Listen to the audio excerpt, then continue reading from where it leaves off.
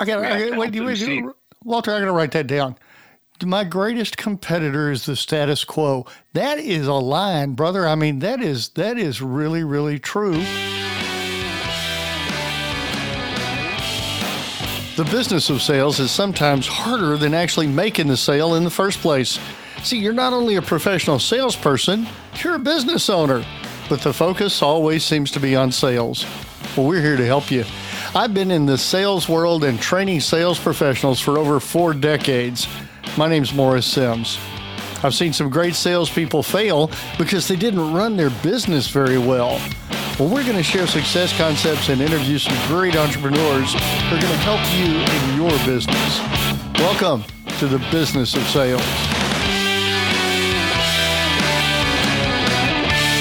No matter what business you're in, if you have a product you want someone else to take and exchange that product for money, then you and I are in the world of sales, whether that product is physical or not, and whether or not you're selling an idea or you're selling a car, you're still in sales. And today, I'm really excited about having Walter Crosby with us. Walter is the managing partner of Helix Sales Development. He works with growth-minded CEOs and sales leaders to help them grow their business.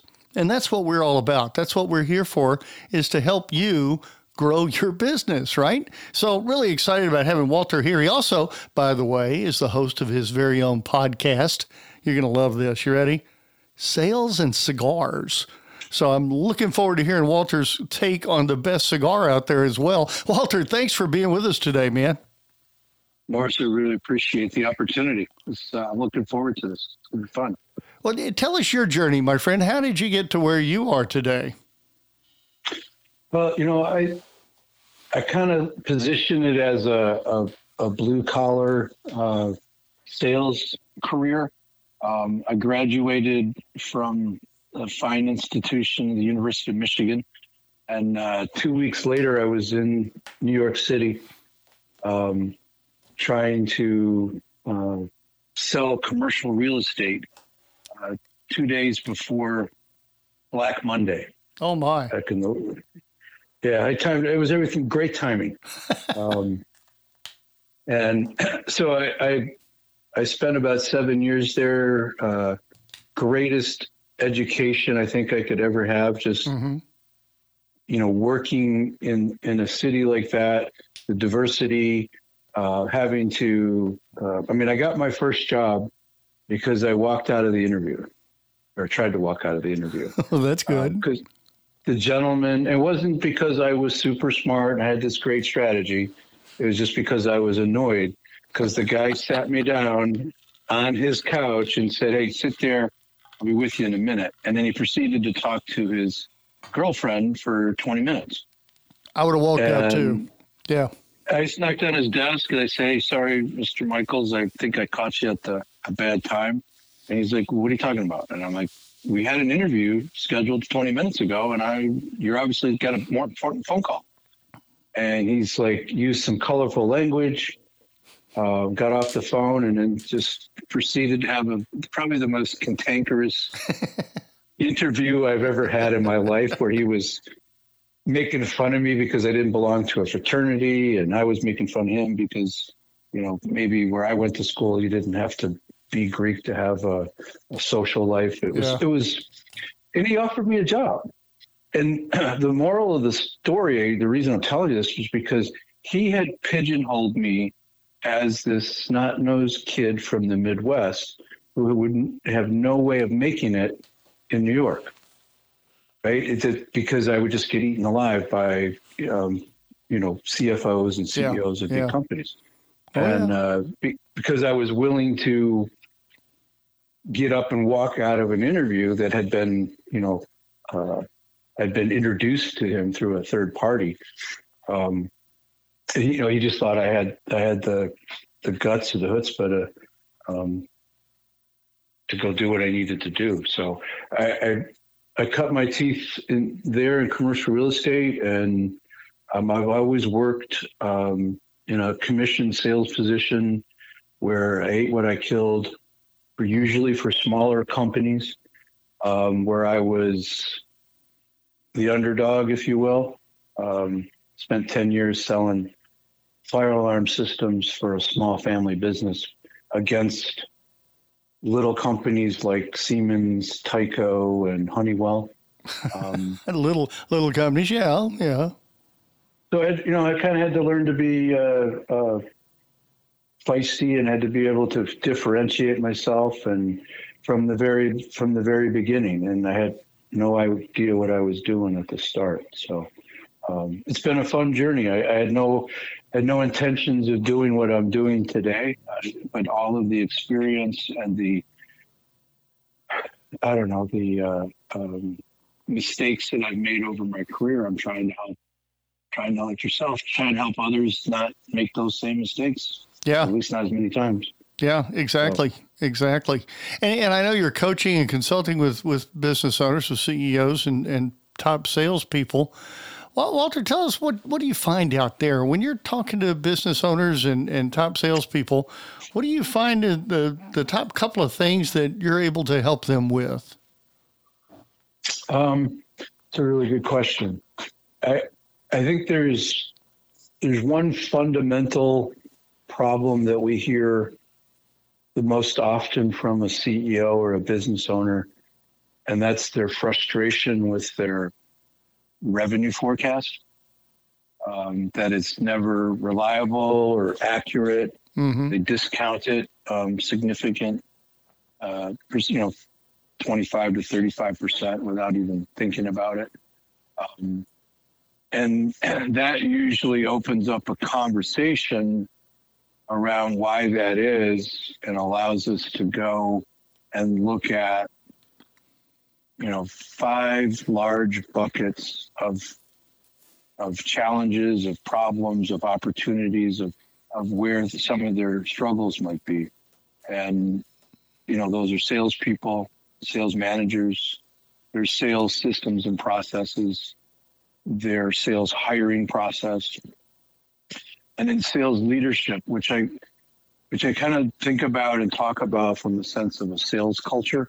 Mm-hmm. I see so many companies where the salespeople are treated poorly, not respected. Their time isn't respected.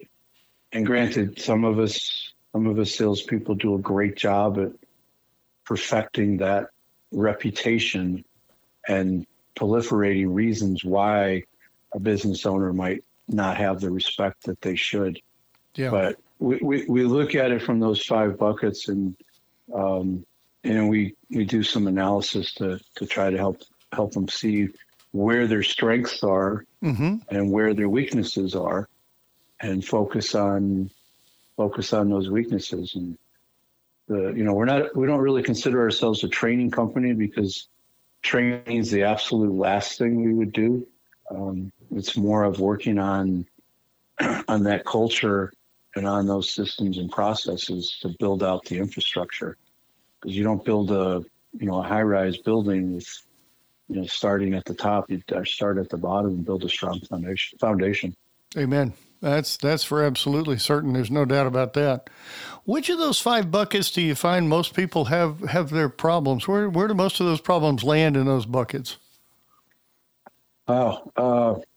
Is it just all across the board, or is there something that really stands out to you? There's plenty of problems. That's never the issue. Yeah. It's always looking at the priorities of which ones can we work on that will have the greatest impact on the rest. Yeah, where's the bang for the buck?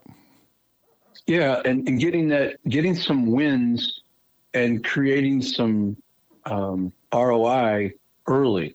And we want to do that in the first 90 days. So we typically start around a sales process, mm-hmm. right? Having somebody having a process that allows the sales organization to have a language, mm-hmm. about how they talk about their opportunities or their deals, to talk about where they are. And that allows us to deal with that one big problem that the CEOs have in their revenue forecast. Mm-hmm. Because we think that this is sort of our philosophy, that the forecasts are wrong so often because they allow everybody in the pool. There's no gate. And what I mean by that is if somebody fogs a mirror and they ask for some help, they just put those types of opportunities into their pipeline. And whatever's in the pipeline shows up in the forecast. Mm-hmm. So if we allow unqualified, ungated deals to come into our pipeline, this is how we have a pipeline that is just full of hope and not much meat on the bone. People are just doing whatever they're asked to do. So there's no qualification. And it's not necessarily salespeople's fault if they don't have the opportunity to structure those conversations in a consultative manner and qualify and disqualify people. It's a pretty wide and deep problem, but we feel if we start with that sales process and build something that is consultative, that is measurable, that we know where we are and we know what we need to do to get to the next step, the next stage, then we have the makings of getting a structure so that forecast can be accurate.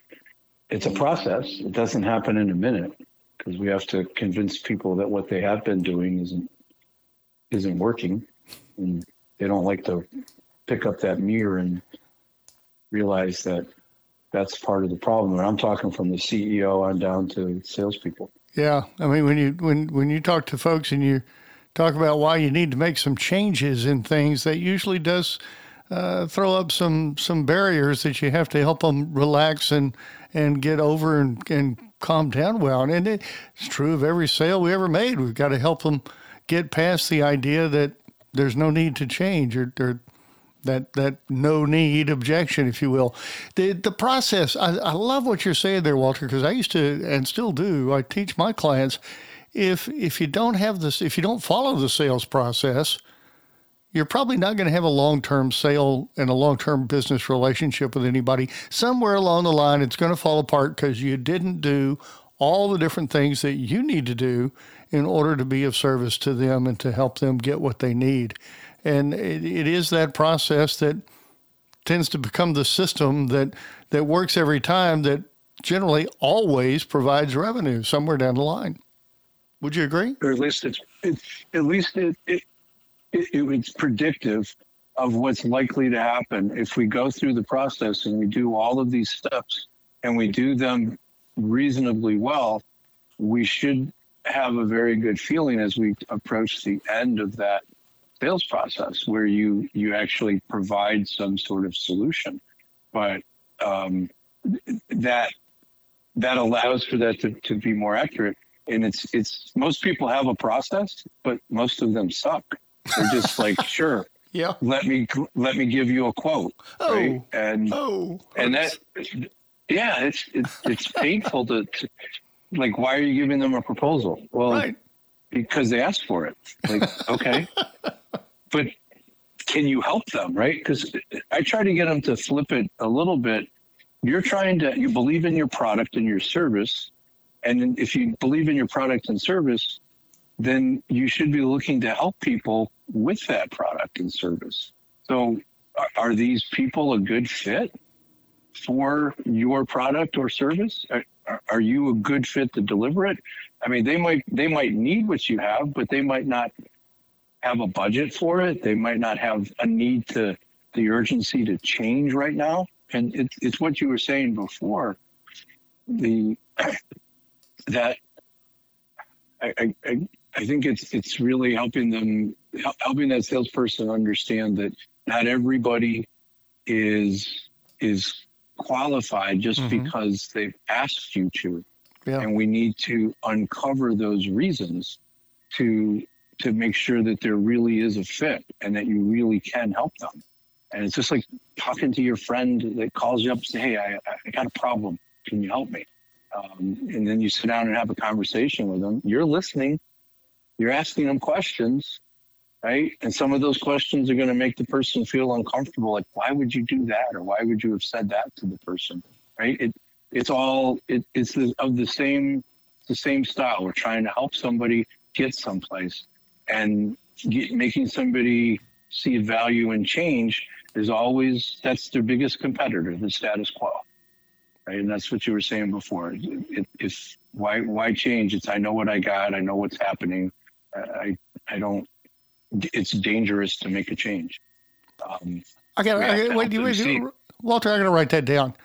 My greatest competitor is the status quo. That is a line, brother. I mean, that is really, really true, and a really good thing to bring to mind every now and again. So remember that helping anybody change that status quo feeling, that comfort zone, that feeling of, hey, everything's going to be all right, to try something new, man, that's a hard hurdle to get somebody to jump. And you could have, at least this is what we believe, or this is what I've been taught over the years in my experience, is that you can't tell that person all of the reasons why they should make a change, right? Because you can give them 4, 5, 6 reasons why they should. But what we really have to do to be successful in sales is to help that person realize that they have that problem, and that looking at it from a different angle or looking at it from a different lens, this could be better.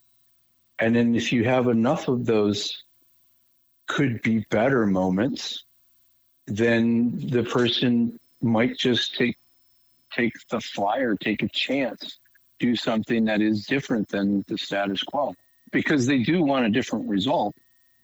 They just don't want the risk involved. Yeah, no, absolutely. They don't want the risk involved. They don't want the pain of the change. And, it's true of our salespeople as well. You're out there and you're doing your thing, and you're making some money, and you're pretty successful, and you got things going on, and you say, gee, I want to move to that next level. But you've still got to realize, if that's the case, then where are your challenges and what can you do differently? Because if you keep doing the same thing the way you've always done it, we all know that's definition of insanity. So what can you do differently to increase your sales, to increase the number of sales, to increase the value of each sale? What can you do differently? How can you change your behavior in order to get those different results? And that's what we're talking about. So we kind of change our focus a little bit, Walter, but what about those professional salespeople out there, which we all are? How do we, where do we need to develop? I guess that's the first. Where do you see that we need to spend time working on our thinking and our mindset and our process for what we do all day long? That's another great question. I think there's 3 areas where salespeople need to look, and it's internal, right? Mm-hmm. The first thing is like their grit, right? Do they have the commitment and desire? Are they in the right seat? Yep. Right? Can they do what's necessary? And then we call it sales DNA. And, it's the things that are going on between the ears, right? It's like, you've heard the phrase, the longest distance on the golf course is the 8 inches between your ears. And it is. Same thing in sales. Yeah. Right? Oh, yeah. As a kid, you were taught, don't talk to strangers. Don't talk about money. That's rude. Don't ask too many questions, right? That'll be perceived as rude. And that's what we're out here teaching people to do every day. So in sales, is go out there, find somebody to talk to. Go do all of those things. Yeah. So there's some bicycle things that people think about. So we help somebody look at their mindset from the perspective of, if their tendency is to go buy a new car or a new refrigerator or washer dryer, right? Something they got to spend some money on. If they're going to go out and spend days and weeks doing research and analyzing things and looking at all these prices and just doing all this research, then their tendency is to accept that type of behavior from their prospect, right? So if you're that research person, then you're more likely, you're more susceptible to that. Morris, this is a great idea. I love what you're saying. It's a great service. I need to think about it. I got to go look at 2 other pieces and I'll get back to you.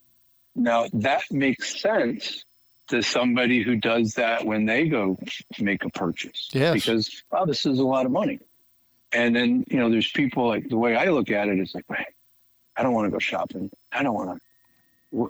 What's the size I need? When can deliver it? Who's going to install it? Right? How can I make this go? I'm willing to spend a little bit more money than,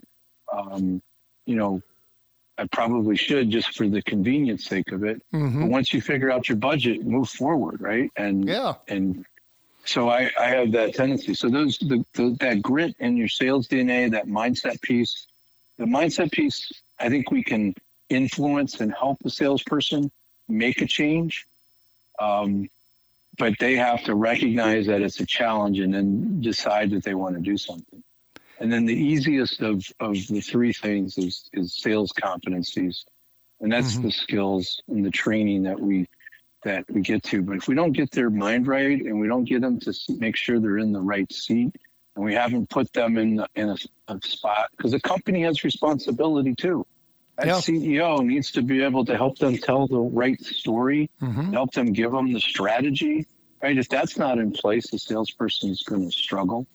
So there's a lot of moving parts to getting a high performance sales organization.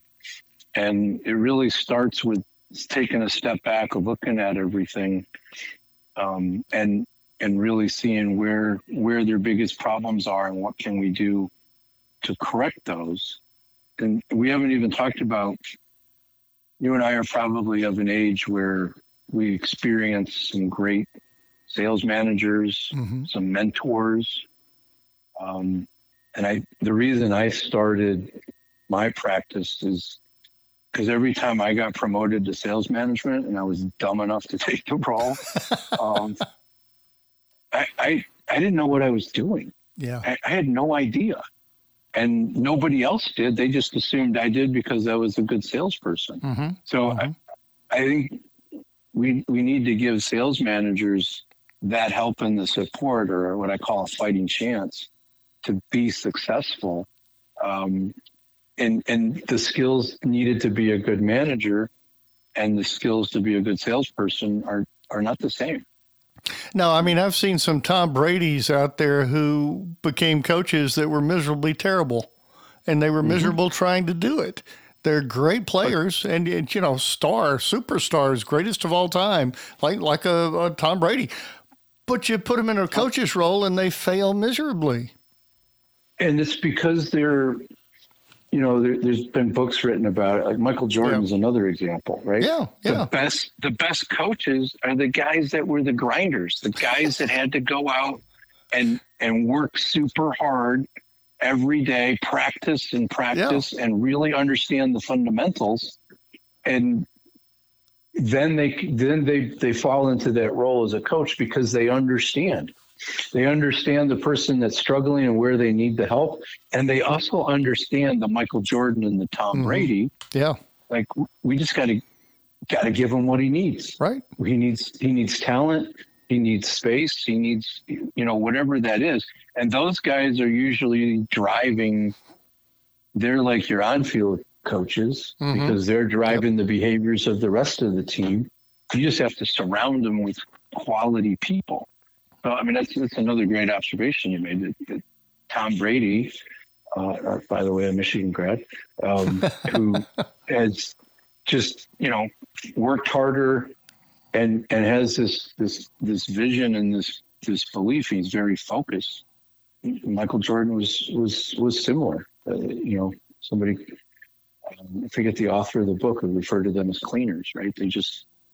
They don't understand why somebody doesn't do what's necessary to win. Yeah. Hey, you mentioned he's a Michigan grad. I'm an Auburn guy, and the only Auburn guy that we've got that I can think of in the football world was, of course, Bo Jackson, and he was great, and probably still to this day doesn't make a really great coach. He's a good business owner and does some great things with his businesses, and a wonderful philanthropist. I mean, he's out there putting money in places. And I mean, he donated a bunch of money to the folks in Uvalde after that tragedy down there. So great men, great people. We're not saying they're not good. They're dadgum really good people. The role of a coach isn't necessarily their job. If it is, go for it. But it's usually the people like me and you who had to work there, off to make a living, who make the better managers, the better coaches of other people, and in my case, the better kind of folks to go out and teach them how to go out and do something a little bit differently. Yeah, there's some, like, Bo Jackson does all of that work, and he does it quietly, right? Yeah, and he does what he's really good at. He can motivate these people. He can go find the right resources and see a problem and know that something should be done and go take action. I mean, he could probably do just about anything that he really put his mind to. Yeah. But I think you got more successful people coming out of Auburn than just Bo Jackson. I know we do. And I just can't think of names right off the top of my head, but you're absolutely right. That is one of the most, it's one of the coolest experiences to sit in that stadium and watch that War Eagle come flying down. Like, it incredibly, it would scare the crap out of me if I was on the other sideline. Thanks so much for being with us today, man. I really appreciate it. That was a fun conversation. I knew it was going to be. War Eagle. Amen. That's it. We're going to go out and be champions today. Hey, man, have a great day. And thank you again so much for being with us, Walter. And to everybody else out there, y'all just go out there and make it a great day. You can do it. You've got the right stuff. You know what you need to do. All you got to do now is just go do it. You can make great things happen. We know you can, and we're glad you're listening here. And we look forward to seeing you again next week right here on the Business of Sales and Business Radio. I'm Morris Sims.